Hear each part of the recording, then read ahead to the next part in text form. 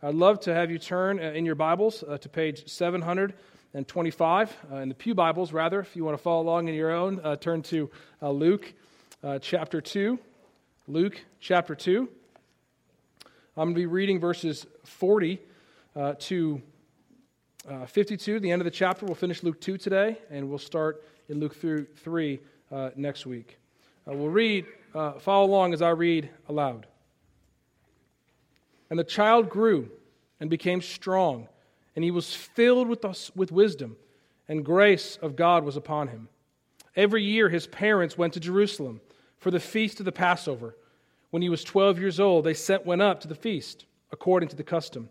After the feast was over, while his parents were returning home, the boy Jesus stayed behind in Jerusalem, but they were unaware of it. Thinking he was in their company, they traveled on for a day. Then they began looking for him among their relatives and friends. When they did not find him, they went back to Jerusalem to look for him. After 3 days, they found him in the temple courts, sitting among the teachers, listening to them and asking them questions. Everyone who heard him was amazed at his understanding and his answers. When his parents saw him, they were astonished. His mother said to him, "Son, why have you treated us like this? Your father and I have been anxiously searching for you." "Why were you searching for me?" he asked. "Didn't you know that I had to be in my father's house?" But they did not understand what he was saying to them. Then he went down to Nazareth with them and was obedient to them. But his mother treasured all these things in her heart. And Jesus grew in wisdom and stature, in favor with God and man. Let's pray together. Heavenly Father, we sing to you today a new song. You have done marvelous things. Your right hand and your holy arm have worked salvation for us. You have made known your salvation. You have revealed your righteousness in the sight of all nations. You have remembered your steadfast love and faithfulness to your house. All the ends of the earth have seen your salvation, O God. So God, our hearts are filled with joy this morning. You will judge the world in righteousness and your peoples with fairness. Praise your holy and awesome name. Father, you tell us to pray for our leaders, so we do so now. We pray specifically for our local city council. We pray that you will give them wisdom in dealing with the affairs of Rock Hill. We pray that you give them hearts to serve rather than hearts that want to be served. Use them as your instruments. Father, we pray for other churches in our area. We pray specifically this morning for Reggie Hopkins at Calvary. We pray that you will continue to grant him healing in his back and make him a powerful instrument in your hands. Use him to build up the people of God in Christ. Grant him favor for your name's sake. Father, we also pray for gospel to bear fruit in other lands. We pray for Russia this morning. We pray that people's eyes may be open to hear and receive your truth. We pray specifically, God, for the children that are being hurt with the laws of wickedness. God, we pray that you convict the leaders of their sin against you and your children. Father, whoever receives a child in your name receives you, but whoever causes one of these little ones who believe in you to sin, it would be better for them to have a great millstone fast around their neck and be dropped into the depth of the sea. So God, be merciful to Russia. Help them repent. We pray also for that nation, that the Christians there will rise and meet the challenge of caring for the orphans in that land. We also pray for those who are hurting among us. We pray specifically for Olin McKee as he's grieving the loss of his dear wife. Father, we also pray for those in our congregation who knew Miss Winnie and who are going to grieve her passing. Comfort them, we pray, Lord God. We pray for also, God, those in our congregation who are struggling with chronic pain. God, we pray for physical relief. We also pray for faith to endure the suffering of this fallen world. Father, we ask now for our own hearts. We pray that you teach us by your Spirit, guide us into all truth. Give us hearts to learn this morning. We ask this in the name of our Savior, Jesus Christ. Amen. We have a great passage of Scripture this morning. I can't wait to dive in.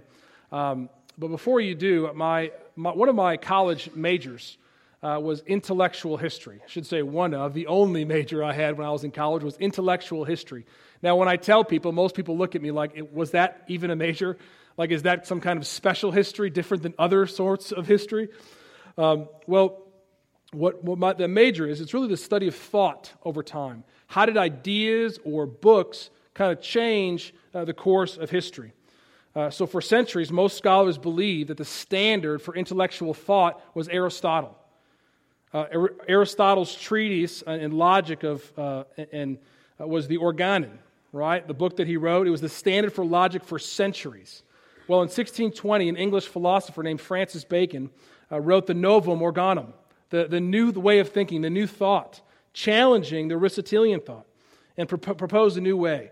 If you go back to Francis Bacon, he was the one that really started the shift to the Enlightenment. So what we experience today in the Enlightenment way of thinking in the West, in America and Britain, all started from Francis Bacon. I love that. I love how things work and turn. But I love that on a macro scale as much as I do on a micro scale. I love people's stories. I love sitting there and talking to them and asking them, tell me your story. And I love hearing how God has caused certain events to happen in their life to bring them where they are today. Today we have the opportunity to look at a key story in the life of the Lord Jesus that helps us understand who He is, what was His purpose. So if you take your bulletin and you flip on the back, we have an outline for you this morning. There's 4 things I think we must learn from this text. First, we must learn for ourselves. We must learn for ourselves. There comes a time in everyone's life that we must move out of our parents' protection and shadow. They move from being a child of so-and-so to being their own name. So, for example, for me, there was a time in my life I moved from being the son of Doug and Joanne to being Dave. That's exactly what we see happening here in this text.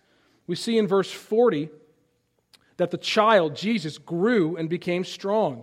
He was filled with wisdom, and the grace of God was upon him. Then we see at the end of this section, verse 52, it says, and Jesus grew in wisdom and stature and favor with God and men. Did you hear that change? Right, the beginning verse says, the child grew and became strong. And it ends with Jesus grew. Luke's trying to make a point here. In this beginning of this section, Jesus moves from being looked at as a child to be looked at as a man by His own name. So I think it's instructive to us when we look at this passage that something key is happening here in the life of Jesus. So look back with me at the text this morning in verse 41. Every year, His parents went to Jerusalem for the feast of the Passover. When He was 12 years old, they went up to the feast according to the custom. And after the feast was over, while His parents were returning home, the boy Jesus, now it's a boy, not a child, the boy Jesus stayed behind in Jerusalem. And they were unaware of it. Thinking He was in their company, they traveled on for a day. They began looking for Him among the relatives and friends. When they did not find Him, they went back to Jerusalem to look for Him. Now, this is the only information in the entire Gospels of a story of Jesus as a boy. We have the story of the narrative, which we're very familiar with. We just kind of went through that Christmas season. And then we have Him as an adult entering His public ministry. This is the only story found only in Luke that explains Jesus as a child. When we look at the beginning, as discussed last week, Luke starts by pointing out the faithfulness of Joseph and Mary. Verse 41 reads, every year, His parents went to Jerusalem for the feast of the Passover. We want to drive that home. Jesus grew up in a home that honored the word of the Lord. It was not even a requirement for women. Actually, it was actually looked at as a way of special honor or special piety for a woman to make this trip to Jerusalem. So we could see Mary was a woman of special piety. Now, verse 42 gives us a detail that's very important. It says, when He was 12 years old. The age of Jesus is important because at the age of 13, Jewish boys were looked at as being responsible before God. In our culture, those of you who have friends who are still practicing Judaism, they have something at the age of 13 called the bar mitzvah, meaning the son of the law or the son of the commandment. That's the idea that the son is moving under his parents' authority into his own. He is now individually responsible before God. So right before Jesus has that moment at the age of 13 where he's individually responsible for God, Jesus is going to make a statement of who he is for himself. And I think that's instructive for us.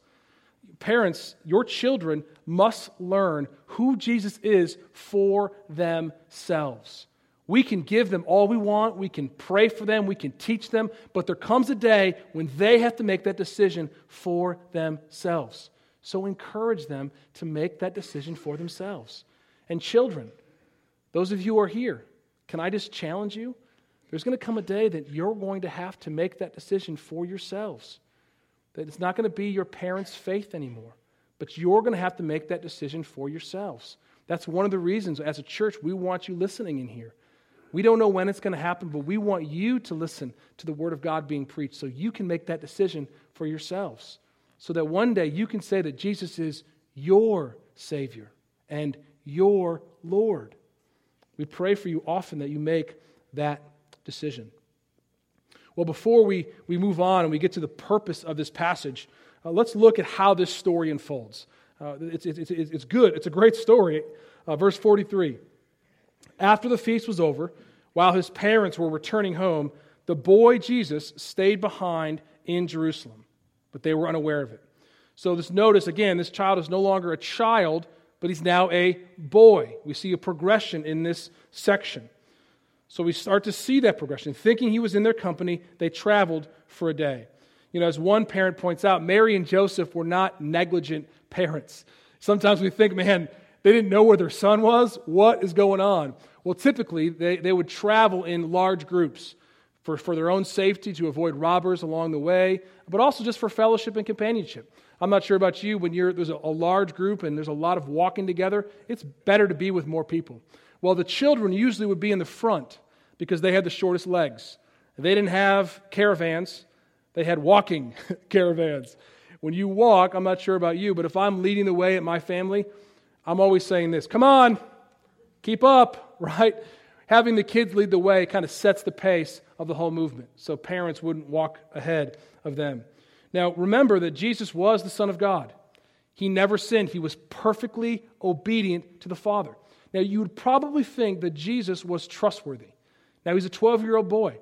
You know, as children go on, you give them more levels of trust when they prove themselves. Well, we could probably imagine that Jesus had trust of his parents. So his parents probably weren't worried that he was with the company.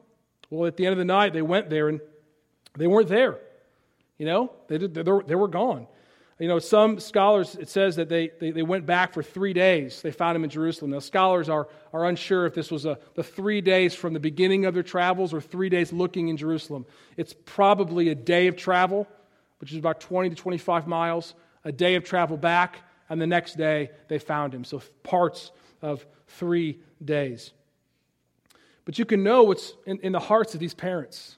I mean, can you imagine walking to the front, everyone's looking for their kids, and parents running to their relatives, and their children, cousins going to their aunts and uncles, and then all of a sudden you look and you see there's no Jesus.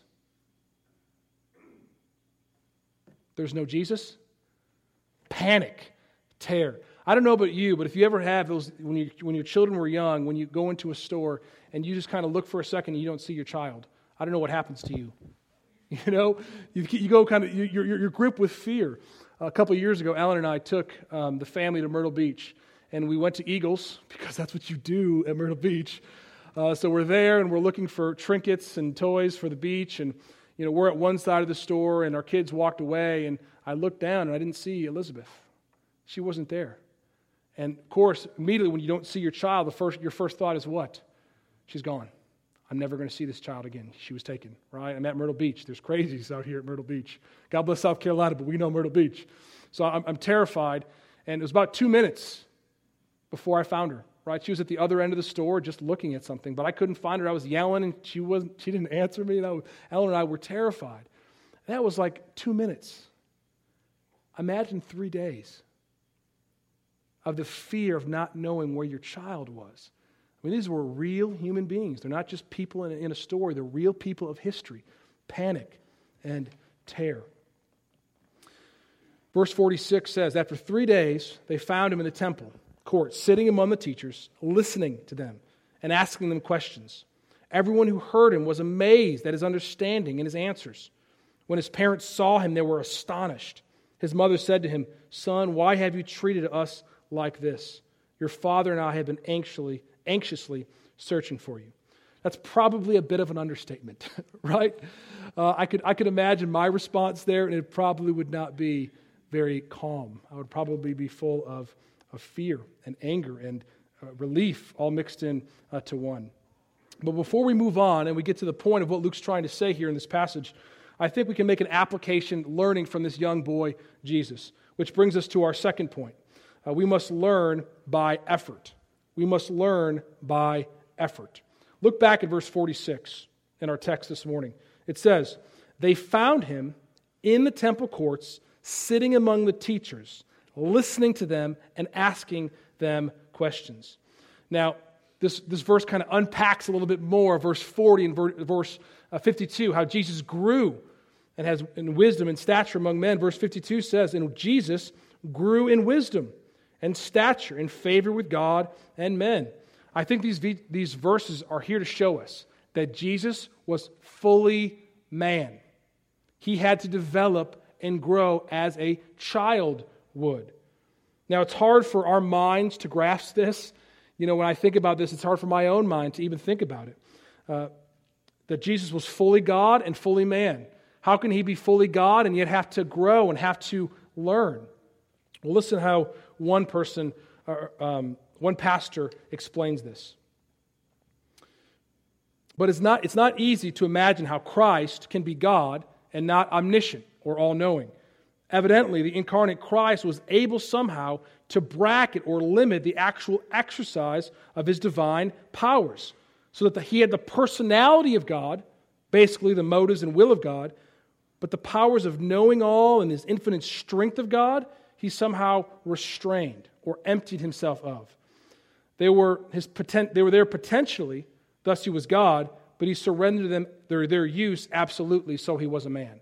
It's difficult to understand, but we know from other texts, Matthew chapter 24, verse 36, Jesus says, no one knows about the day or hour or even the angels in heaven, nor the Son, but only the Father.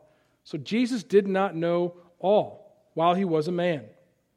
But beloved, let's not miss the obvious in the mix of the complex. Jesus went to the temple courts and sat among the teachers, listening and asking questions. Jesus took initiative to learn about the things of God.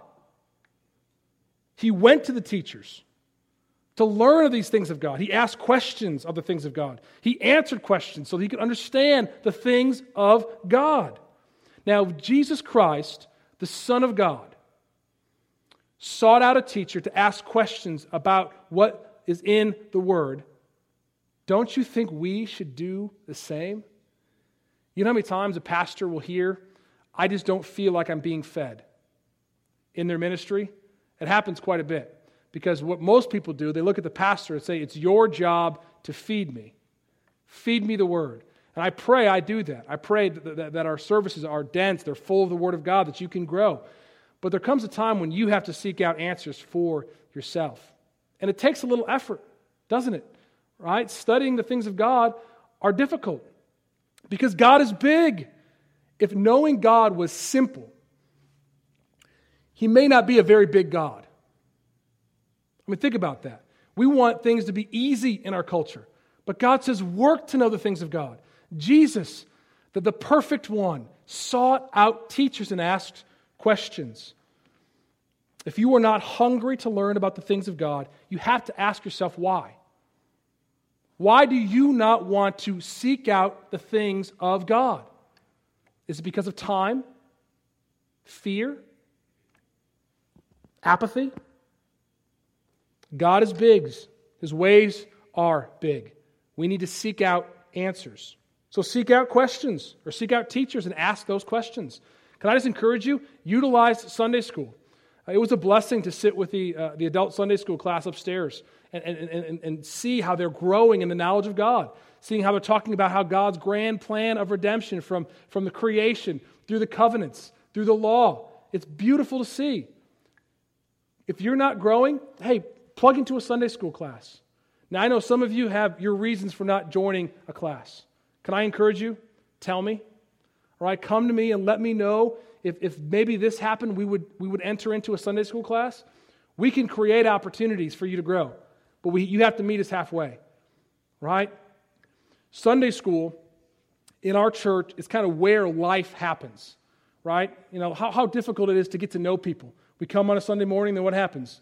We go to lunch.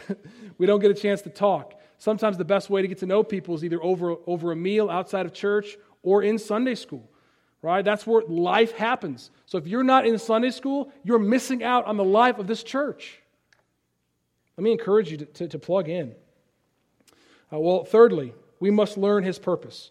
We must learn His purpose, the purpose of Christ. Look back with me at verse 48. When his parents saw him, they were astonished. His mother said to him, "Son, why have you treated us like this? Your father and I have been anxiously searching for you." "Why are you searching for me?" he asked. "Didn't you know I had to be in my Father's house?" But they did not understand what he was saying to them. Now, throughout the gospel, this gospel of Luke, Luke uses the idea of understanding or hearing the word and receiving as a way of saying, watch out, right? This is important stuff. If you miss this, you're missing something big. So it says Mary and Joseph did not understand. So this is important. And remember again, this is the only part in all the Gospels that mention Jesus as a boy. This is one of those significant events that would change the direction of his life. So the scene is showing that Jesus has a unique relationship with God, the Father. Mary says, "Your father and I have been anxiously searching for you." And Jesus replied, "Didn't you know I had to be in my Father's house?" Now, that wasn't Jesus taking a shot at Joseph, right? Joseph was raising him as his own in a godly way. But Jesus said, "My Father, this is my Father's house." Didn't understand. But Jesus did not get his main identity from his earthly parents. He got it from his Father in heaven. The literal translation of that verse means, I had to be in the blank of my Father's house, or of my Father. So it says, let me say it again. I messed it up. I had to be in the blank of my Father. Now, most translations read what we read. I must be in my Father's house. The King James Version, which many of you may know, says, I must be about my Father's business. Both translations are fine. But I think we should look at Jesus now knew his purpose. At 12 years old, he knew his purpose. He knew why he had come. He was making a statement on the eve of entering manhood and soon to be responsible before God in the eyes of the community, that he was here for a particular purpose. He was here to do the will of the Father. Now, there's a Greek word there, "day," translated "must" here in the text. It usually points out in this gospel something that's very specific and very important. It's used also in Luke chapter 9, verse 22, when it says this, "And he said," Jesus, "the Son of Man must suffer many things and be rejected by the elders, the chief priests, the teachers of the law. He must be killed, and on the third day be raised to life."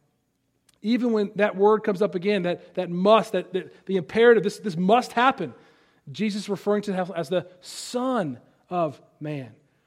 Jesus ever lives as the Son before the Father, to do the will of the Father. And the will of the Father is what? That he must suffer. Jesus must suffer, be killed, and be raised to life. Mark 10:45 says, "Even the Son of Man did not come to be served, but to serve and give his life as a ransom for many." Jesus came to do his Father's business, and his business was saving this lost and broken world. So I think this story is very important because at the age of 12, we now know that Jesus understood his mission. Jesus knew what he was called to do. Now, we don't know when that happened. We don't know if it was 6, 8, 10, but we know here that he's telling everybody, I know why I'm here. I know why I exist. I know why God has placed me on this earth. So Jesus would live with that knowledge for the next 18 years before he would enter his public ministry. He would live as a son responsible for God under the law so that he would redeem those under the law. Listen to Galatians 4, verse 4. But when the time had fully come, God sent his Son, born of a woman, born under law. To do what? To redeem those under law, that we might receive the full rights of sons. So at age 12, Jesus says, why are you searching for me? I must be in my Father's house. Jesus knew his purpose, but Mary and Joseph didn't understand. You know, that idea of not understanding wasn't just Mary and Joseph, it was a lot of Luke's readers. Remember the whole point of why he was writing this, to explain the certainty of the things that Theophilus, the most excellent Theophilus, had been taught. Well, beloved, there are many of us here today who do not understand this. So we must know not only God's purpose, the purpose of Jesus Christ, but our purpose. And that's that last point. We must learn our purpose. Now, isn't it important to have a purpose? As a pastor, when you make changes, you don't want to make changes willy-nilly. So all the changes that you see in the service today, there's a purpose behind them. I'm trying to be theologically driven, making sure we're more accurate from the Bible. But why do we exist? Why are we here? This is something that should be reviewed for us. We exist for the glory of Jesus Christ and the spread of his name among all the nations. Remember Colossians 1, verses 15 to 18? Jesus is the image of the invisible God, the firstborn over all creation. For by him all things were created, things in heaven and on earth, visible and invisible, whether thrones or powers or rulers or authorities. All things, including you, all things were created by him and for him. You were created for the glory of the Lord Jesus Christ. He is before all things, and in him all things hold together. He is the head of the body, the church. He's the beginning and the firstborn from among the dead, so that in everything he might have supremacy. We exist for Jesus Christ because he is the creator and sustainer of everyone and everything. We are not our own, but we belong to God, both body and soul, in life and in death. Now, Jesus Christ is the key that unlocks all of life. If you want to know your purpose here, Jesus Christ is the key that unlocks it. And I am more confident that the church is the key that unlocks how we live that out. It's not that Jesus opens up the door to help us understand the purpose of life. How we live that out is the key, is the church. And I think largely we've just forgotten how important the church is. Listen to Galatians 4 again that I just read. But when the time had fully come, God sent his Son, born of a woman, born under law, to redeem those under law, that we might receive the full rights of sons. Because you are sons. Because you are sons and daughters. God sent the Spirit of his Son into our hearts. The Spirit who calls out, Abba, Father. So we are no longer a slave, but a son. And since you are a son, God has made you an heir. See, understanding Jesus' unique relationship as God's Son helps us because we are supposed to be like Christ. We are called to be sons and daughters. Jesus is not only our Savior, he is our elder brother who would redeem us, who would buy us back to make us sons and daughters with full rights and heirs. See, and because Jesus was obedient to the will of the Father, remember, he said, if I don't go, I can't send you my Spirit to guide you into all truth. I must go. I must die. I must be buried. I must be raised from the dead. Why? So I can send you the Holy Spirit. So that we could cry, Abba, Father. Beloved, we cry in our spirits, God is our Father. He's not our judge. He's our Father. That's right here in this passage, what Jesus is trying to tell us. John 1, verses 11 and 12. He came to that which his own, but his own did not receive him. Yet all who did receive him, to those who believed in his name, he gave the right to become children of God. Children not born of natural descent, nor of human decision or a husband's will, but born of God. Are you born again? Have you been born of God? If you are born of God, you will do the will of the Father. Listen to what Jesus says in Matthew 12, 46 and 50. While Jesus was still talking to the crowd, his mother and brothers were outside wanting to speak to him. Someone said to Jesus, "Your mothers and your brothers are standing outside wanting to speak with you." He replied to them, "Who is my mother? Who is my brothers?" Pointing to his disciples, he said, "Here are my mother and my brothers. For whoever does the will of my Father in heaven is my brother and sister and mother." Our purpose is to do the will of the Father. Now, isn't it interesting how God set up society? The foundation building blocks of every society is what? It's the family. Right? It's the family of fathers and mothers and sons, husbands and wives. And I think it's also interesting the way how God set up his new kingdom, how his kingdom will come as a family, as sons and daughters interacting with one another. So let's just take a step back here. If our purpose is to do the will of the Father, isn't it important to know about the Father, to know about his will? Can I just encourage you again? Seek out the things of God. Learn, right? There's plenty of resources, talks. You can go online, read sermons, books. Come to my office, right? Call me, say, "Hey, I would love to meet. I'd love to talk to you." Man, I will make time for that conversation, talking about the things of God. And you know what's encouraging, beloved? Those who may not know, but we have a lot of young people here. A lot of younger kids are starting to ask questions about God. Who God is. Am I a sinner? How do I be saved? They're starting to ask those questions, like the young boy Jesus. Can I just challenge you who are older? Seek out the things of God.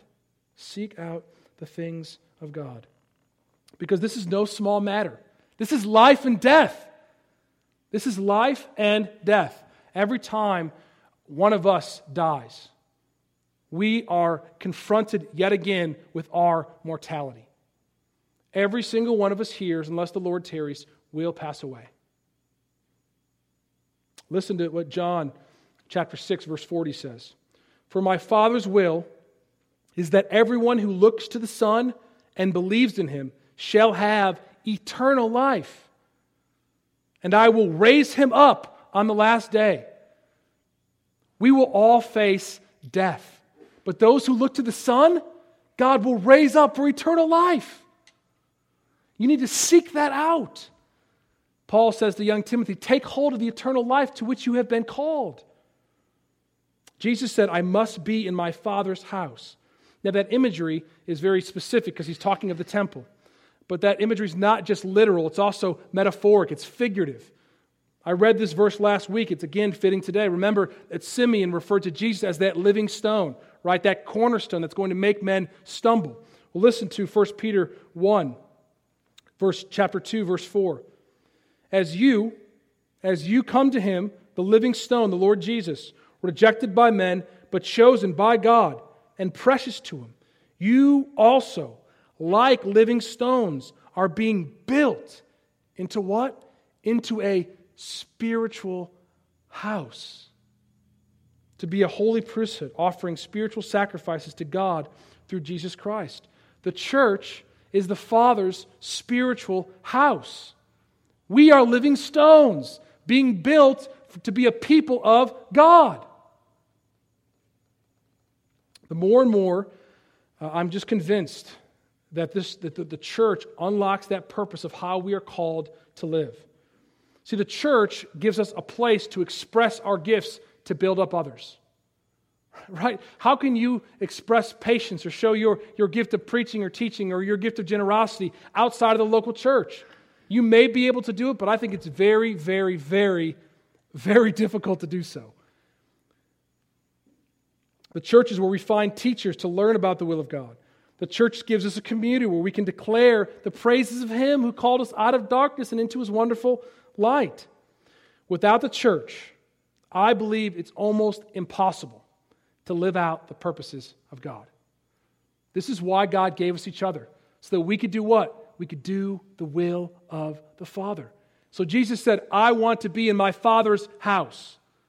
Beloved, every time you gather here, we are coming as the Father's house. And Jesus is present through His Spirit. It's the gathering that makes us a church. It's the gathering that makes us a house, a spiritual house of God's own possession. So if you are here and you're not a member of our fellowship, we would love to have you. We would love to have you come together with us to be built into this spiritual house so that we can do the will of the Father. Because Jesus Christ said, I am about my Father's business. I must be in my Father's house. We should do the same. We should do the same. Now, most times, people will often say, well, you don't need the church to be a Christian. People say that. You may be right, but you can't be a faithful, obedient Christian without the church. And besides that, you're just missing out, right? You're just missing out. This church is an awesome place. I praise God for this fellowship. I have learned so much from you, and I pray that I'll learn even more as I watch your examples and I watch you grow and as you watch me grow. Why? So we can do the will of the Father. As we look to the Son, that one day, when we close our eyes in death, God will raise us up for eternal life. Let's pray. Father, we love you. We thank you so much for this time. We ask your blessing as we depart. God, build us into a spiritual house for your name's sake. We ask this in Jesus' name. Amen.